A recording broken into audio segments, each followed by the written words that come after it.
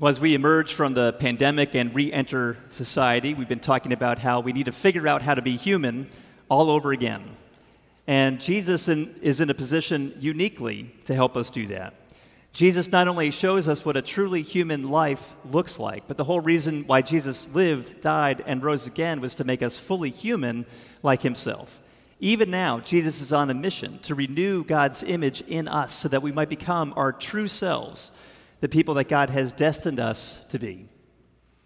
Well, the 4th of July seems as good a time as any for us to reflect on the state of our society. And it seems clear to me that over the course of this past year, there has been an uptick in anger. People are angry about all kinds of things. There's a variety of different sources. People are angry about the virus. They're anxious and afraid about the spread of variants. People are angry about politics. They're angry about racial injustice. They're angry about potential risks to their civil liberties. People are angry about vaccines, and people are angry about masks. There's a psychology professor at Harvard who told a story from last summer. He went on a run one day, and someone got angry and yelled at him because he was wearing a mask. And this was in Boston. But then he thought about it a little bit more, and he said, well, maybe you're right. I'm running around a reservoir. I'm not near anyone. I'm not a danger to anyone. So the next day he goes for a run, and he doesn't wear a mask. But then, of course, someone gets angry and yells at him for not wearing a mask. So clearly, you can't win. We've all got issues with anger.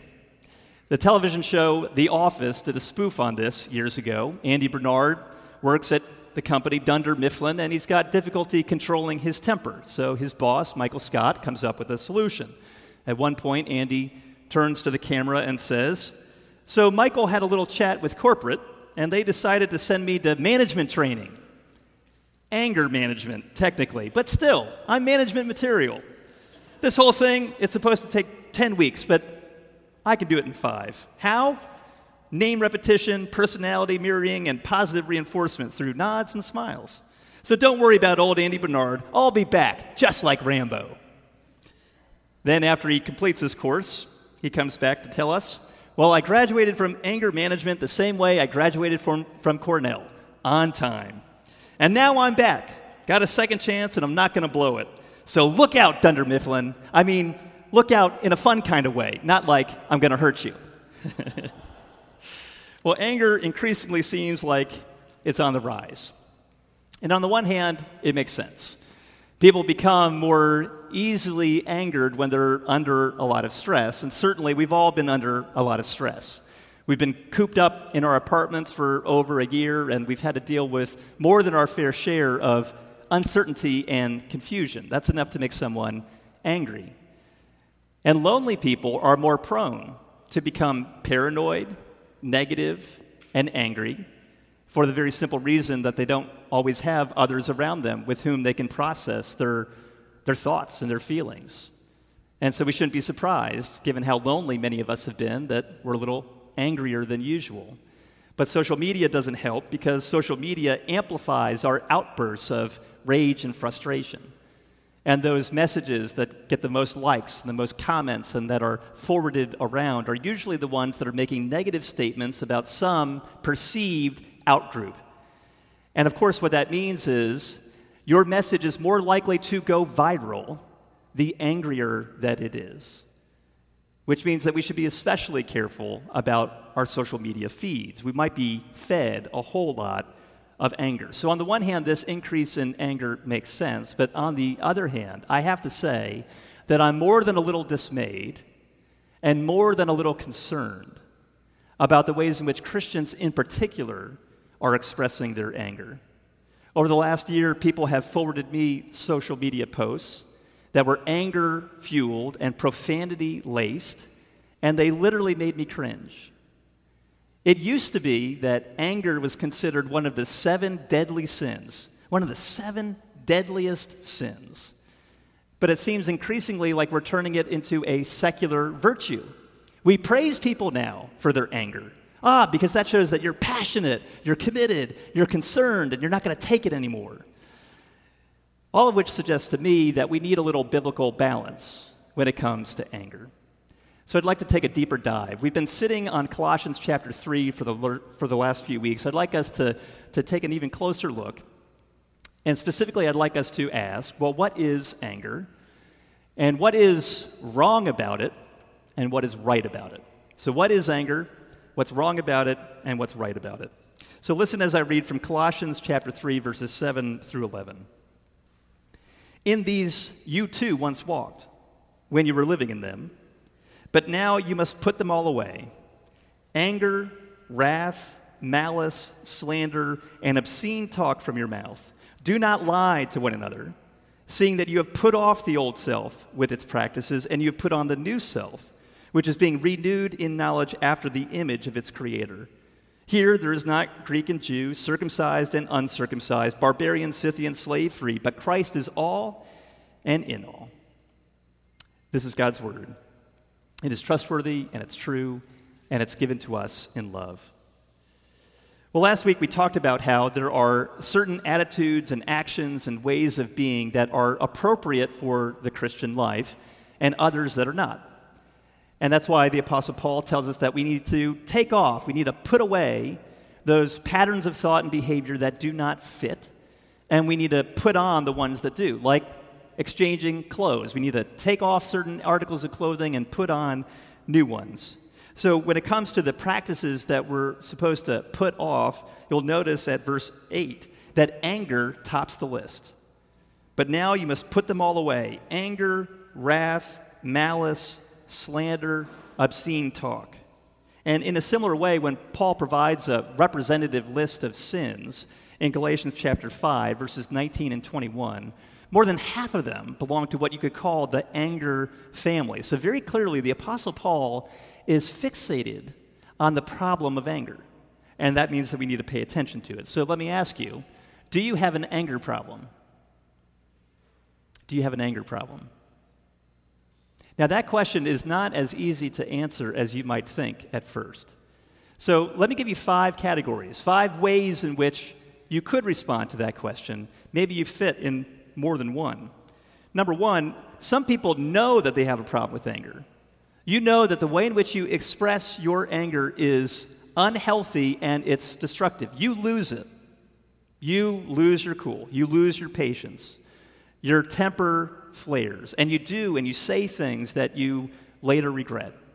And it's something that weighs upon you. You have a reaction to people and situations that is far out of proportion to the crime. Or maybe you are someone who holds on to grudges and grievances. You nurse old wounds. You replay the tapes in your mind of things that people have done or said, and as a result of that, you refuse to let things go. You just hold on to the grievance. That's number 1. Number 2, perhaps you have a problem with anger, but you don't see it, or you refuse to recognize it, or you're not willing to admit it. You say, well, I don't have a problem with anger. No, not me. I mean, some people might, but not me. But that's because your anger is expressed in a veiled form. You are passive-aggressive. You think critical thoughts. You're prone to brooding and complaining. You might even say, well, this is just who I am. I can't help it. This is just who I am. But no, that's no excuse. You're overly critical and you're easily irritated. And everyone else knows. And you really have to do something about it. Or here's number 3. Others know that they're angry, but they don't see that as a problem. No, they would see that as part of the solution. You might say, for far too long, I let people walk all over me and I didn't say a thing. But I'm through with that now. I'm not going to be a passive doormat. I'm not going to be a victim of someone else's abuse. No, I'm going to take charge of my own life. I finally got in touch with my anger, and now I feel so empowered. Now I feel like I'm really alive. Now I feel like I am in control of my life. Now, as you'll see later, I firmly believe that it is important for us to recognize the appropriate anger in our life, but there's a real danger if we fail to realize that oftentimes the aggrieved become aggressors. Today's oppressed often become tomorrow's oppressors. And then there's a 4th category. On the flip side, some people don't get angry when they should. And so, ironically, the absence of anger in your life could be an anger problem. You don't get upset. You're unflappable, even though something truly wrong is happening around you. Maybe not necessarily to you, but the problem is that you don't care enough to care, and that's an issue.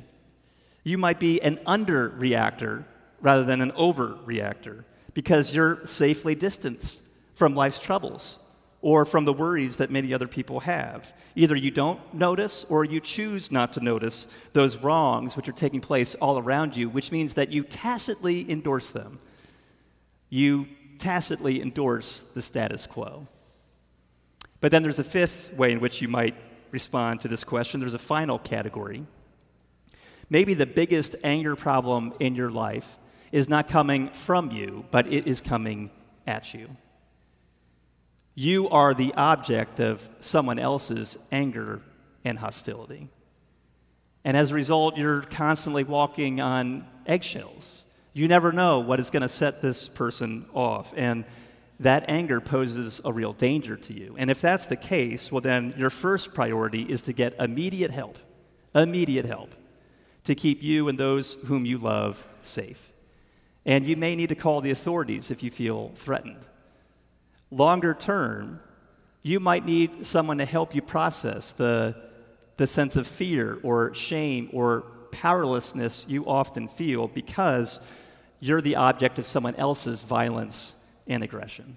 And if that's the case, then I would say, please reach out to a trusted friend, reach out to a pastor, reach out to someone on our staff, speak with a counselor. Let us help you get the help that you need.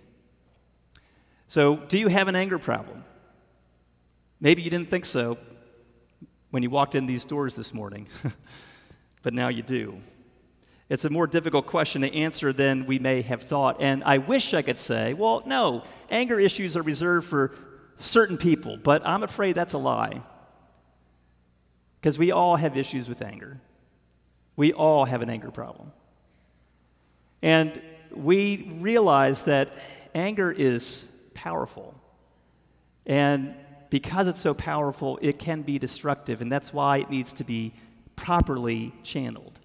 And many people have developed a number of different techniques to help us channel that anger.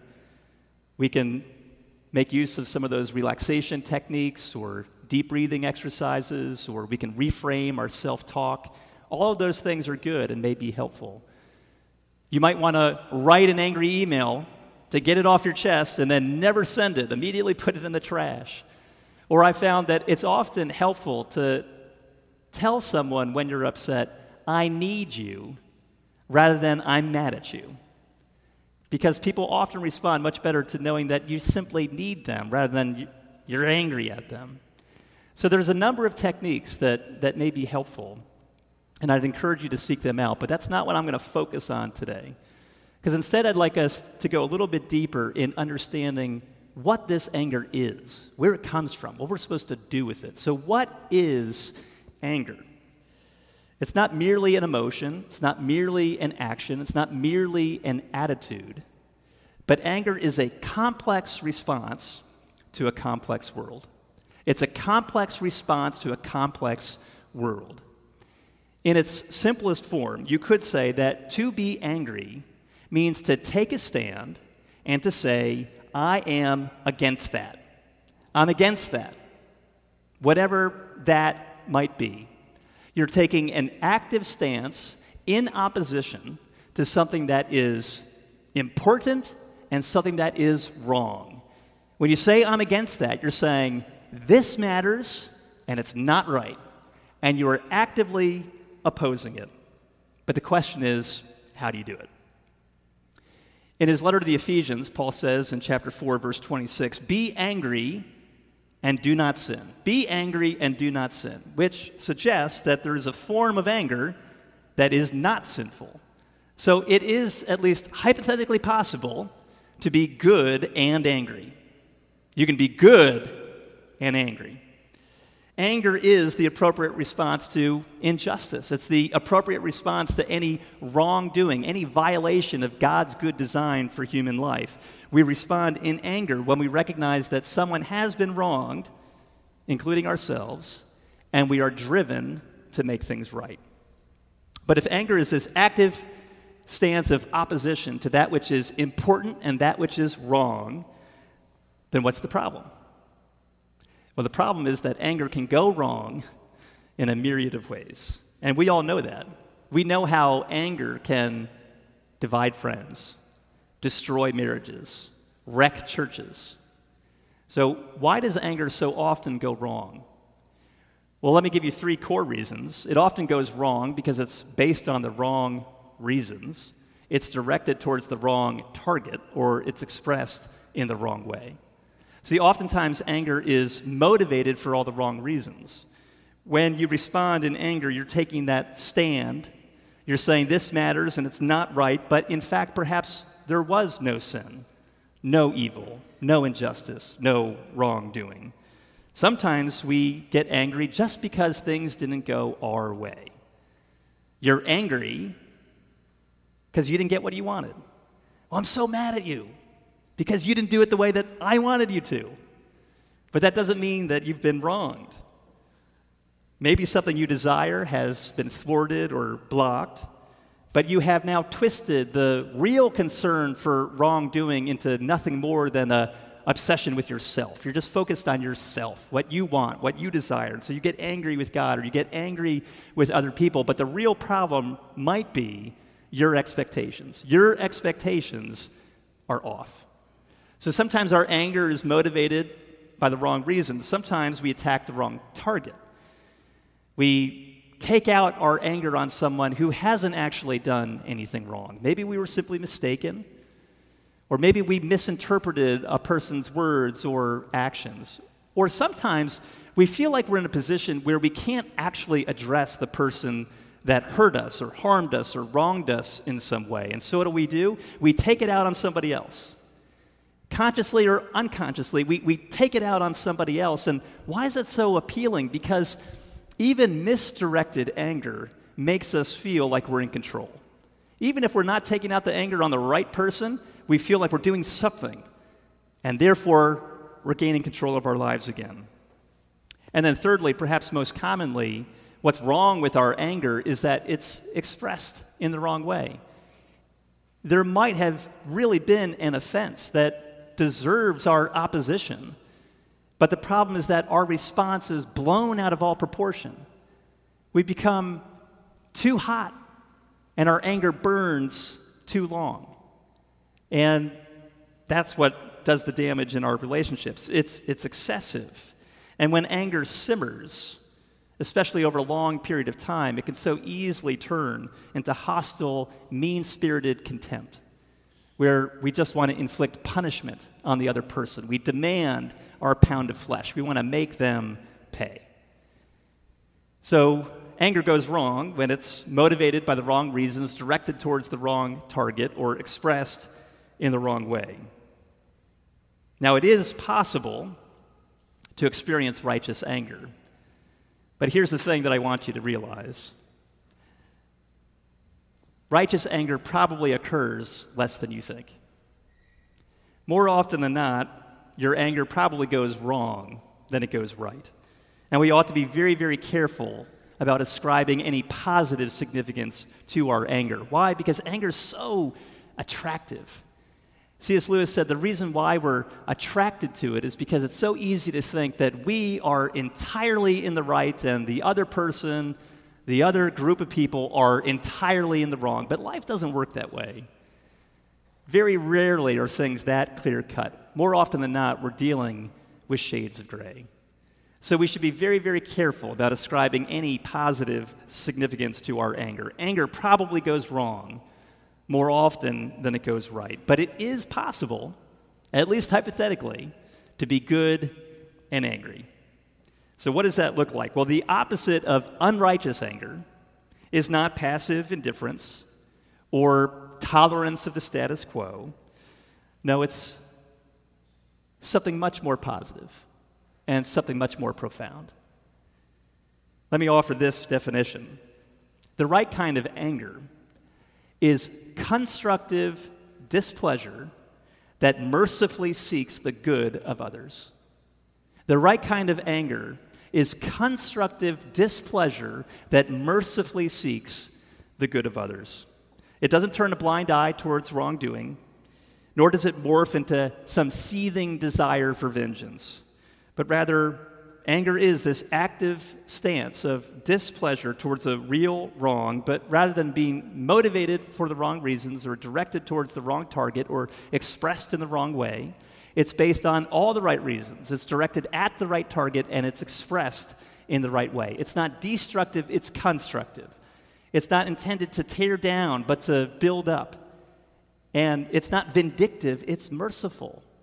It's gracious. It is, at its core, loving. It is proactive, and it is proportionate. It proportionately addresses the wrong with the goal of making things better. Now, have you really ever experienced anger like that? My guess is it's pretty rare. So what does that actually look like in practice? Well, let me tell you something that may surprise you. The God of the Bible, and Jesus in particular, may be the most famous angry person you've ever heard of. The God of the Bible and Jesus in particular may be the most famous angry person that you've ever heard of. The counselor David Powlison puts it like this: no other person in history has ever allowed his or her anger to be so carefully detailed and held up for public inspection. No book ever written tells so much about one person's anger and portrays it as essentially and coherently good, never capricious, never irritable, never selfish. The Hebrew Bible and the New Testament that consistently builds upon it offer an extended, coherent case study. Among other things, it is a case study in the inner workings and the outworking of healthy anger. You see, the scriptures often portray God as someone who gets angry. Psalm 7:11, for example, says that God is a righteous judge, and he expresses his indignation every day. God is a righteous judge, and he expresses his indignation every day. But that sounds odd to us. That strikes us as somewhat offensive. We're uncomfortable with the idea of God's anger. We're especially uncomfortable with the idea of God's wrath. Anger and wrath seem unbecoming of God. If God exists, God must be a God of love. And this is one of the primary objections that people have to God today. They say, well, I can never believe in an angry God. But you see, the problem is that we assume that God's anger is just like ours. Oh, well, if God gets angry, well, then that means he must fly off the handle. He's a capricious bully. He's out of control. His anger burns too hot, and he's just seeking to harm us. But no, God's anger is not violent. It's not vindictive. It's not out of control. But this is what many people think. This is what the Yale theologian Miroslav Volf thought for many years. He thought that God's love and God's anger were fundamentally incompatible with one another, but that was until he began to seriously consider the world's injustices and the atrocities that we face in life. And then this led him to a startling new conclusion. He writes, I used to think that wrath was unworthy of God. Isn't God love? Shouldn't divine love be beyond wrath? God is love, and God loves every person and every creature. That is exactly why God is wrathful against some of them. My last resistance to the idea of God's wrath was a casualty of the war in the former Yugoslavia, the region from which I come. According to some estimates, 200,000 people were killed and over 3 million were displaced. My villages and cities were destroyed. My people shelled day in and day out. Some of them brutalized beyond imagination. And I could not imagine God not being angry. Or think of Rwanda in the last decade of the past century, where 800,000 people were hacked to death in 100 days.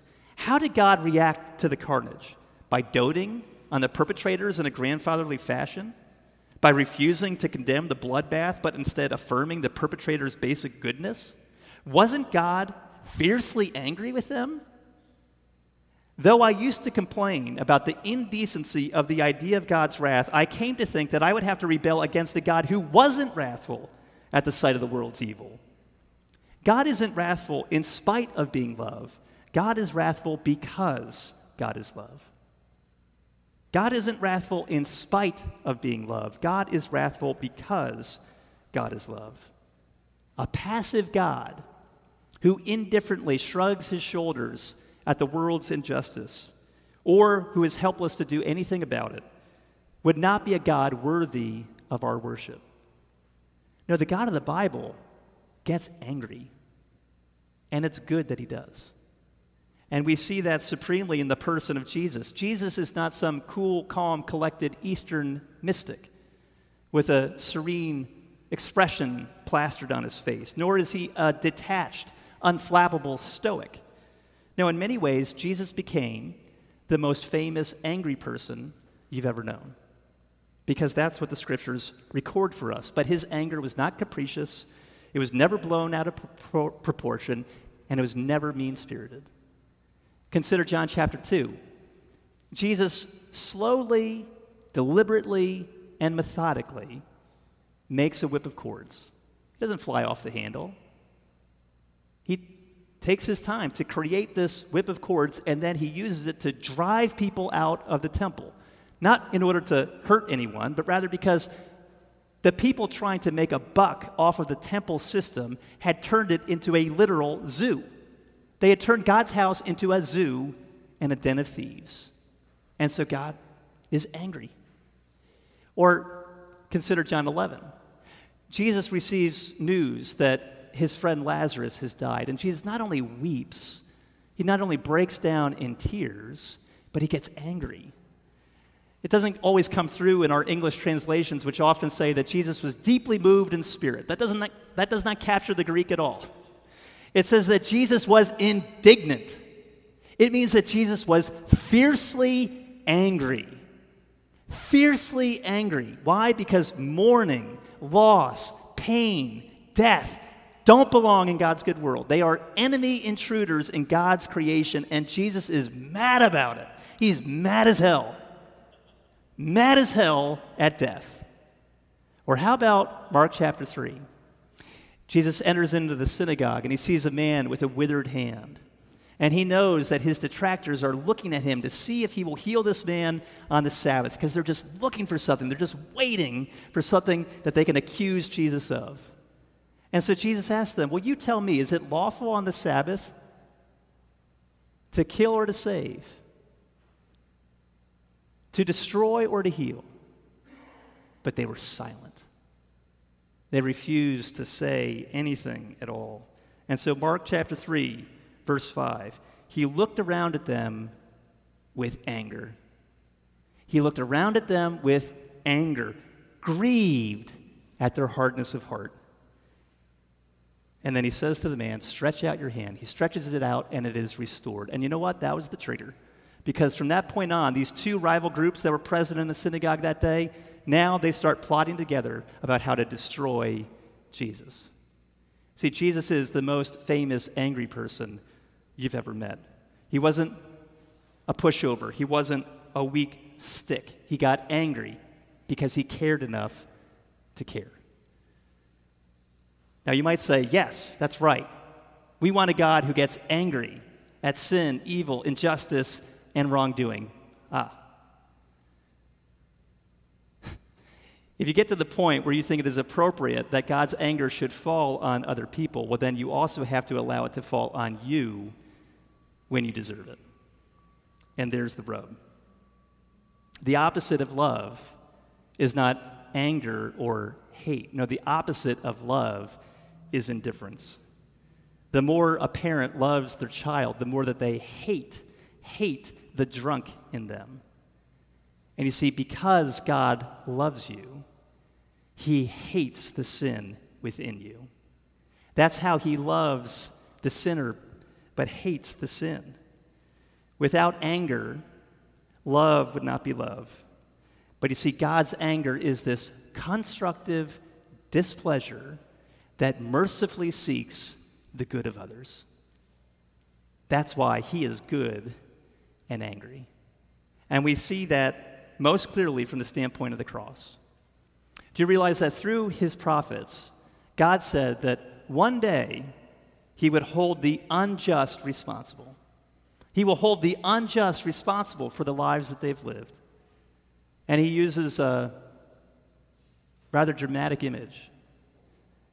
God says that he will make the unjust drink a foaming cup of wine, and that foaming cup will make them stumble and fall. It's meant to be an image of God's anger, his wrath against sin and evil and injustice. But then something completely unexpected happens the final week of Jesus' life. He goes into the Garden of Gethsemane and he prays. He asks that, Father, if it's possible, if there's some way, let this cup pass from me. Which cup is he talking about? That cup. That cup. The cup of God's anger, his settled opposition to sin, evil, and injustice. Jesus asks that if there's some other way, let that cup pass from him, but there's no other way. There's no other way for God to oppose sin and yet love you. And so what does Jesus do?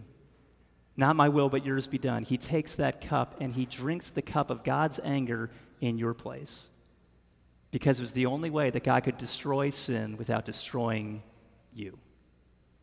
But you see, here's the beauty and the power of the cross.